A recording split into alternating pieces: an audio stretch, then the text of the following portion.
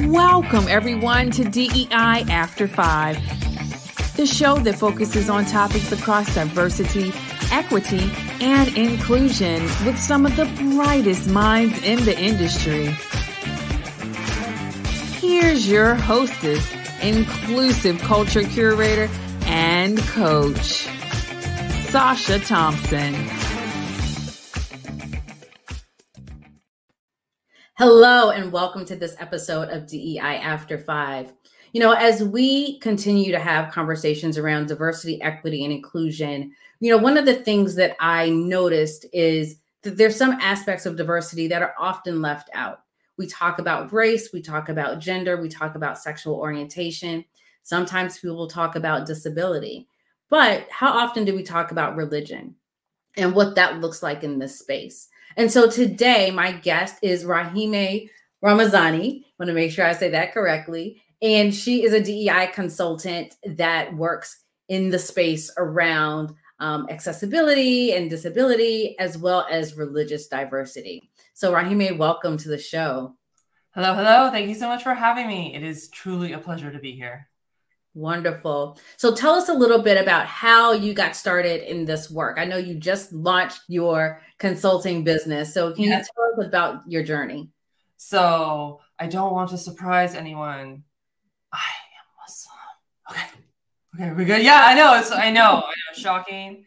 So that really is the heart and like the beginnings of me getting into religion within diversity, equity, inclusion in my DEI journey in general. I have a master's in intercultural communication, and I had a professor who recommended I go to a conference where I came across this field. And I feel that the intercultural communication field and DEI lend so much to each other and strengthen each other together. They are slightly different. And so that really brought me into the DEI realm. I've worked for a number of years in multiple organizations, both like in a consulting space, as well as program management, event management, nonprofits, and so on. But especially as, a Muslim woman, as someone who is visibly identifiable through wearing a religious headscarf, as a Muslim, it's a very specific way of walking through the world, especially in the United States, where I'm American. I'm born and raised in the United States. The vast majority of my life has been in the United States. So that's really my context. And being very obviously other and different, I am incredibly lucky and blessed that I have not faced hardcore Islamophobia. Mm-hmm. But there are a lot of people who just don't know anything of like actual, like based in facts or based in like nuance about Muslims. And a lot of the times when I meet people, if they're not like actively hating on Muslims, it's just kind of like, are Muslims aliens? I have literally no idea what you're about, and so on. So that definitely was a foothold, but also in a previous job, I did a lot of interfaith work or participated in the interfaith work that the organization did, and seeing how folks of other marginalized religious identities also were not able to bring their full authentic selves as much as they wished to the spaces that they were in, that they were not being accommodated with like their religious holidays or their expressions. Again, and we will definitely get into this, for sure. Yeah. A big point of talking about religion, forgive me, I am absolutely a talker. I promise I will stop. One of the sticky points about bringing up religion in DEI or in general, because of course, like we're all taught like, oh, don't talk about religion in politics. Don't talk about religion. It's not polite. Is the idea of like, oh, are you trying to convert me? Right. And I've had those conversations where people are like clearly trying to convert me. I know how uncomfortable it is. I hate being in those kinds of dynamics and conversations. So I would never want to do that to other people. But at the same time, like my work is around, there should be a place for people to express themselves. And if people are interested in learning in an interfaith sense about other religions, we can describe our beliefs, but not in a persuasive manner. Just like, this is what it is. You don't have to believe it, but this is what it is. But, please respect that I believe this. I appreciate your explanation, because I think for so many people, and again, I brought up Christian. My father was an Episcopal priest, so it was very big part of my family. Like, you stumble over priest in my family, and so I understand how it could be a part. It is truly a part of your life. But just with any other identity, we can't leave parts of ourselves at home. Yeah. And so how have you seen this kind of impact, especially in corporate spaces, right? Because, I'm going to ask that question and I'll tell you why I'm asking that question in a second. But how does that impact, how people show up in corporate spaces particularly? I would say that there is a lot of minimizing of oneself. There is a lot of ascribing to white supremacy norms in order to survive, because there isn't the psychological safety to literally just exist as yourself, right? Not even to have like innovative ideas or bring up like, hey, have we considered this or that for a project? Nothing even as far as that, just literally putting your head down, making as little waves as possible, drawing as little attention to yourself, being as little other as possible. And especially like for people who visibly are different. And it's not just Muslim women who choose to wear the headscarf. Like, not all Muslim women wear this also, by the way, and that's totally fine. So even with that, but there are other religions as well that wear or behave in a certain way that makes it obvious to an outsider that they are of a particular religion. And if there is no concept of, inclusion around this topic, like, it's going to be very othering, and a place for biases to really like fester without putting a light on it and be like, hey, let's just investigate this, see what it is, see what it isn't, and then move on with our work. Right. So in corporate spaces, a lot of it is just put your head down, don't make waves, try and hide as much as you possibly can of yourself. And then when you go home, you can like be who you actually are. Yeah. And the reason I asked that is not too long ago, I was facilitating for an organization and we went into a business that, they said that we are very inclusive of all religions, all backgrounds, all faiths, yada, yada, yada. And I asked the question and I was like, what holidays do you celebrate in December? And they were like, well, Christmas, right? Everyone has off for Christmas. And I was like, well, there's 14 religious holidays in December.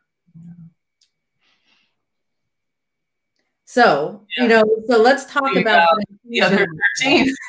Right. What does inclusion look like in this space? Yeah. And so it's about brainstorming kind of how can we be more inclusive, right? Yes, there are the founders of that organization, were Christian and they wanted to support that, but how many people have to take off or eat into their vacation time in order to celebrate, their holidays? And so it started this really interesting conversation that they thought they were doing all the great, wonderful things. But when you really think about it from the standpoint of, like you said, being the other, how many hoops do you have to jump through? How many extra steps do you need to take? How much time do you have to take away from vacation that everyone else is enjoying just to enjoy a holiday that the company is enjoying because they're Christian, right? So, that's one of the things that I have noticed immediately. And that's usually one of the first questions, like, which holidays do you take off? The other thing, and I want to talk to you about this too, is I've started to notice that some organizations are creating rooms or spaces for, and I can't even just say, because they're not saying for religious reasons, right? They're like these private spaces that you can move into. They usually use like meditation rooms sometimes. Yeah. So I was going to say, talk to me about like what you've seen in that space, how, if they have those spaces, how could they make them more inclusive? Yeah. So first about the holidays, like that is, for me, honestly, like if I'm talking about religion and DEI, that is like the lowest bar. Lowest hanging fruit. Right? Just like the idea that other religions have holidays that aren't at the same time as Christmas, and also just want to like put a point on the fact that this conversation, when I have conversations around including religious diversity in DEI, it is never to take away something from Christians. Right. Christians should be able to celebrate their holidays. They should be able to do the things that they want to do as a part of their faith, as is reasonable in like a multi-faith, interfaith, multi-ethnic society and company, right? So the issue with Christianity in DEI religious conversations is when superiority is the rule, right? When Christianity is at the top and everyone else is like very clearly at the bottom, not even sometimes like even acknowledged, right? So that's the problem. Like, we're trying to level the playing field as we do with other aspects of diversity and identities, right? So I just want to be very, very clear that I am not, as a Muslim especially, like Islamically, I don't touch on the religion of Islam too much because I am not an Islamic scholar. There are many different sects of Islam that I am not familiar with. So just to be clear, I don't have these conversations to like talk about the religion of Islam too much, more about the Muslims, the people who do things for many different reasons, religion being one of them, right? And so the idea being is that with Christians, Muslims view Christians and Christianity as like a cousin faith, right? Just like Judaism is a cousin faith because they are Abrahamic faiths. And so we have a lot of the same prophets and we revere a lot of the same, like the vast majority of the values are the same. Right. But even in other religions like Hinduism, Buddhism, Sikhism, and so on, like when you take away the terms that they're using in different languages and you like look at the descriptions of what their practices are, their values, it's like the vast majority of values are like they're lines, exactly, right? So going, and I don't want to go so far the other way to be like, oh, we're all basically the same and it doesn't matter. Not like, we're like we're not a gray blob and we like none of this ever matters. So anyway, just like having that middle ground. Okay, cool. So the idea being, right, is that we're trying to level the playing field so that people of different identities, there are some who are marginalized and some who are not, and privileged. And just like that phrase goes, those who are accustomed to privilege, when they are met with equality or equity, it feels like oppression, right? So that I feel like is something that I'm trying to preempt as much as possible with this whole shtick around like Christianity and like Christians, it's okay. Like I'm not trying to take anything away from you, which I do really mean.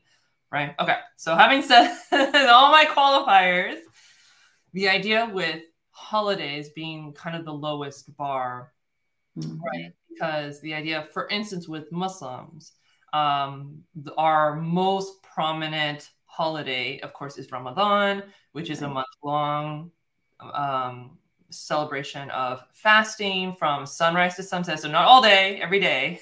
Right. You eat. No, I have people who are like, oh my God, you go a whole month without eating. Like, no, it's not possible. When the sun is up, we don't eat, we don't drink. And then when the sun sets, we eat. And then, do that for a month. And then, so the holiday of note is Eid al-Fitr, which is at the end of the month. And so it's a celebration of like commemorating, like, good job, we did it. It is not a, yay, it's over. Right. Right. No, because, a lot of times it's like, oh, fasting is so difficult. How could you possibly do that? I could never. Right. So Muslims don't see the fasting like, yes, it is difficult, but in a really meaningful way. It is a deeply spiritual time, reconnecting with your faith, reconnecting with your community and events, and breaking our fast together in meals at the mosque or at people's homes is huge. Yeah. So it's not a holiday of, yay, it's over. It's a holiday of like, congratulations, everyone. On a beautiful month and looking forward to next year and so on. Right. So the idea with Eid al-Fitr, what's difficult is because the Muslim calendar is a lunar calendar. And I do believe that the Jewish calendar is similar, is also a lunar calendar. Any Jewish folks who watch this, please do feel free to correct me, but I have been told by Jewish folks that is the case. So the idea is that we won't know when the start of Ramadan is or when Eid al-Fitr will be until we sight the new moon. And we're not going to know that for sure until the night before. So if a Muslim were to put in a request to their manager for time off for Eid al-Fitr, let's say, they're like, it could be this day or this day. Right. This day. And like Muslims can't do anything, but like we literally will not know. So at best, which is still not great, like we could try and be like, okay, I think it's going to be this day. But then if it's not, they took the day off anyway. So that is a hassle, I understand. But if you are, as an organization, committed to diversity, equity, and inclusion, and Muslims have no issues with putting this time off in advance. This past Ramadan, earlier this year, I saw so many posts on LinkedIn talking about Muslims who had put in requests for Eid al-Fitr off months in advance, a month in advance. They did all the things that you need to do to ask for time off, and it was still denied. Like a month, 2 months in advance, right? So the idea being is that if you can accommodate other aspects of identity, other faith requirements, or things that are really, really important to members of certain faiths, this is something that you are showing how much you really do value inclusion. Yeah. And I think that's such a wonderful example because,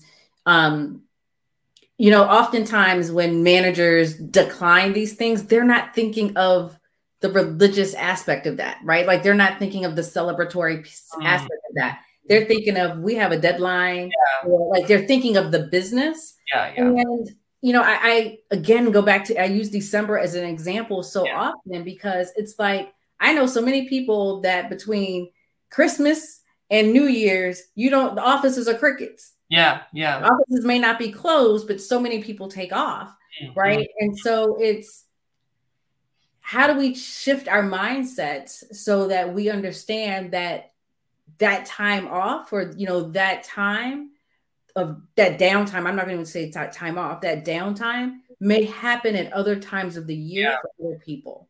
Yeah. And there are people who don't celebrate Christmas during that time, or New Year's for that.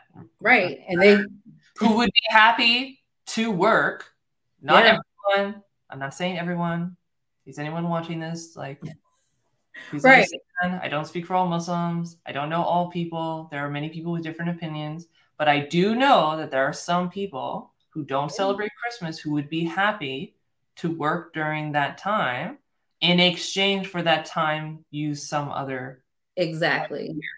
Right. And so that's how organizations can start to rethink time off, right? Or time away, or celebration of religious holidays. The other thing that I touched on, I want to go back to was just the spaces, right? Yes.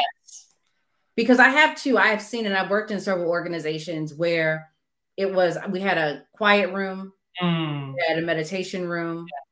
And I think then there was like this one weird combination thing that we couldn't figure out. Nobody knew what it was, so nobody ever used it. Nobody knew what it was. They had all of them? 3? No. It was like in different places. I was like, wow. Yeah, but I'm trying to think of like this particular place. They did it as, it literally was a room with a chair. Okay. And so we're like, okay, so what is the purpose of this room? Like, because no decorations in the room and a chair. And so, like, not all faiths. That's funny. So a couple of things come to mind. So one thing is having a separate space, and if you want to call it like a meditation space or a spiritual space, a quiet room, like, amazing. That's cool. And making it known throughout the company, like on onboarding, managers can remind their employees, like, hey, this exists. We want you to use it, right? Because a lot of times if employees don't have psychological safety in the organization and the organization is trying to change that, or if they have a new employee who hasn't experienced psychological safety up until this point, they're not going to believe you the first time you say it. So you have to like tell them multiple times. You have to encourage them. You have to like have people modeling that they are using it, especially if it's possible for leadership or managers or director level people to be using the spaces. And this goes for all sorts of like accommodations. And if someone takes maternity or paternity leave, imagine if the CEO of the company takes paternity leave, like, oh my God, no. Okay. So this organization really means it when they say they want fathers to take time off with their children. Amazing, right? Okay. I believe you now, right? If you are watching all of your leadership and your managers and just everyone as a new employee and no one is taking advantage of the resources, or like, they're like, no. Like, I don't want to be the one person who's doing it, right? Like, so you have to be able to model those things. So I say the same thing about self-care too. Like, yes. If you talk about self-care, I need you to be taking time off or doing what you need for self-care, and not just checking a box to say you talked about it. Yes. Yeah. No, and that is so true. One thing for me that was a personal, very powerful experience was that at a previous job, I had a manager who openly talked about like, oh, I can't have a meeting at this time because this is my weekly therapy appointment. Right. And just like completely normal. Like, this is when it is. I mean, it was in the morning before their shift, right? So it was like, oh, we can't do anything earlier than normal on this day because this is my weekly therapy. Like, oh my God, amazing. Right. And like, okay, there's psychological safety to like acknowledge mental health as a thing. Yes, right? Absolutely. So that's as far as like using the room. And then also, because folks are not usually used to talking about religion publicly in a way that is inclusive and understanding of each other, most people that I have come across, even just like regular people, employees, when they talk about their own faith, they are used to, and it's something I had to unlearn, is that the only time you talk to people outside of your faith about your religion is with that like proselytizing, converting lens. And making that shift of, hey, everyone, this is what trying to like persuade someone sounds like, and here's what describing sounds like. So our goal, describing, if the person you're talking to is interested in hearing and has asked you, great, here you go. This is what we don't find acceptable, right? Making the policies very clear, making it very tied to your DEI statement and your DEI work in general, all the good things. So the idea being is that in the prayer space or in the meditation space, right, making it about like, you can't just create the room and be like, oh, everyone's going to play along really nicely. Like, you just put a little bit of structure there of like what is acceptable, behavior, right? Like, we don't want, like Muslims have usually prayer rugs. They don't have to have a prayer rug, but usually like it helps keep things clean. That they're like Muslim prayers, the audience has not seen. You can Google it. Please don't like go and try and find a Muslim person to like stare at them while they pray. Please don't do that. Like, you can Google it, like, what does Muslim prayer look like? I'm sure there are many pictures that pop up. But in the meantime, like, it is a very physical act. And part of it involves prostrating all the way on the ground, right? And so a prayer rug is important if it is available, just to have like a clean place to like be on the ground, right? And Muslims don't wear their shoes as well, right? So if Muslims have their prayer rugs out, maybe asking like, hey, everyone, when you have finished using this place, please fold up the prayer rugs and put them in this box, right? Just as an FYI, if someone else is using the space, maybe make it about like, there's an occupancy number, right? Don't make it like, oh, people just know that the room is full and they just won't know. Like, let's just like, right? I mean, anyone who's been in a workshop, how many times have we been in a workshop and we do this, generally the same sort of community agreements at the beginning, like respect everyone. It's okay to disagree, but we have to do it in this way and not this way. Like the same parameters, or, creating those parameters. Because it's not that like, of course, we generally hope and assume that most people will be respectful, but just in case, like, you need to put those like that structure there at the beginning, right? In the same way for these spaces, making sure like, hey, everyone, this is a room, not just for any one religious faith or two religious faiths.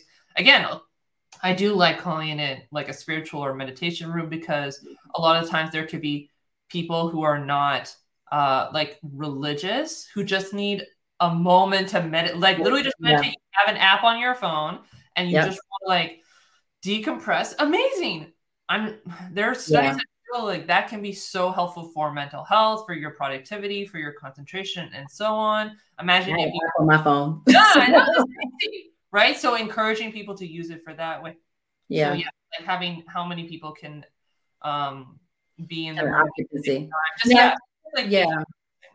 And I think it's important what you said around identifying what those parameters are, because that same place that I worked that just had this chair and no one knew what to use it for. So no one's gonna use it. It ended up being almost like this phone booth, like people took private calls in there, right? Which was so not the purpose of the space. Yeah. And so again, I think it's okay to clearly identify, like, use this space for, how you want to support your spiritual growth or your religious practice or what have you. And it's okay to say that, right? Because what you're not saying is this is for everyone that's not Christian. Yeah. Right? Because I know there have been times at work that I'm like, I need to pray. Yeah. With somebody or something. Yeah. We'll talk. Yeah.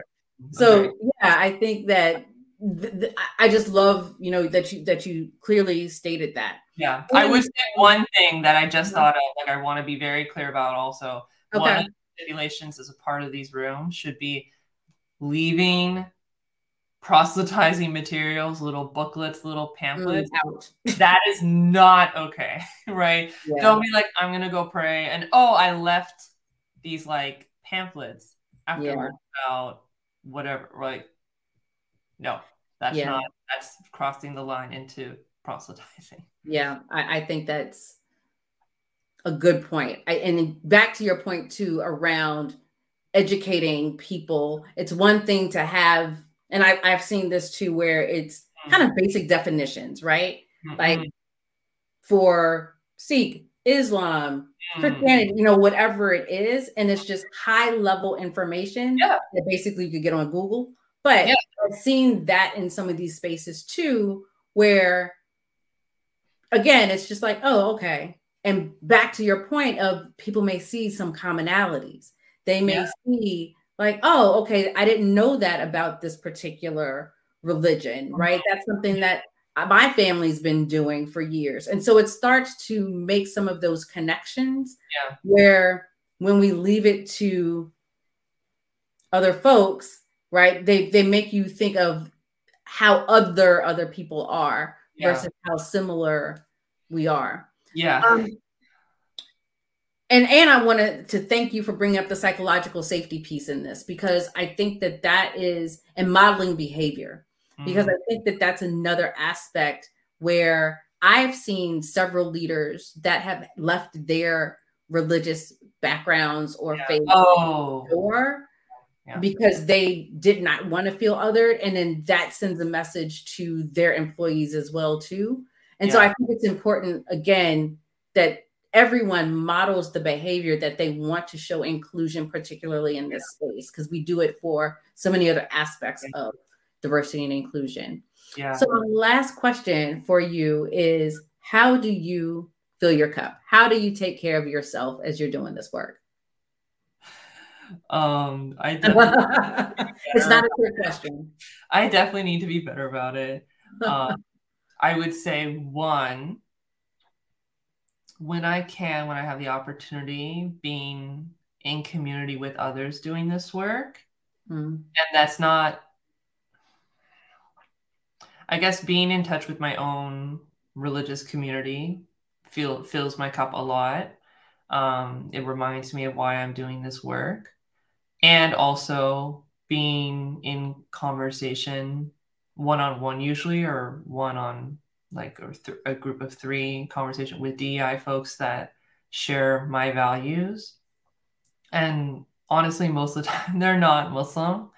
And I see, again, like taking off the descriptions of like Islamic things. And if I just look at the values, they're exactly the same, right? I see so much of myself and my values in my colleagues in DEI who are not Muslim and don't know anything about Islam. I'm like, yep, that's Muslim. Yep, that's Islam. That's Islam. That's Islam, right? And gravitate. And I'm not saying they like anything like on them about right being Muslim, or like, but just like, again, the common values that if we take away the difference.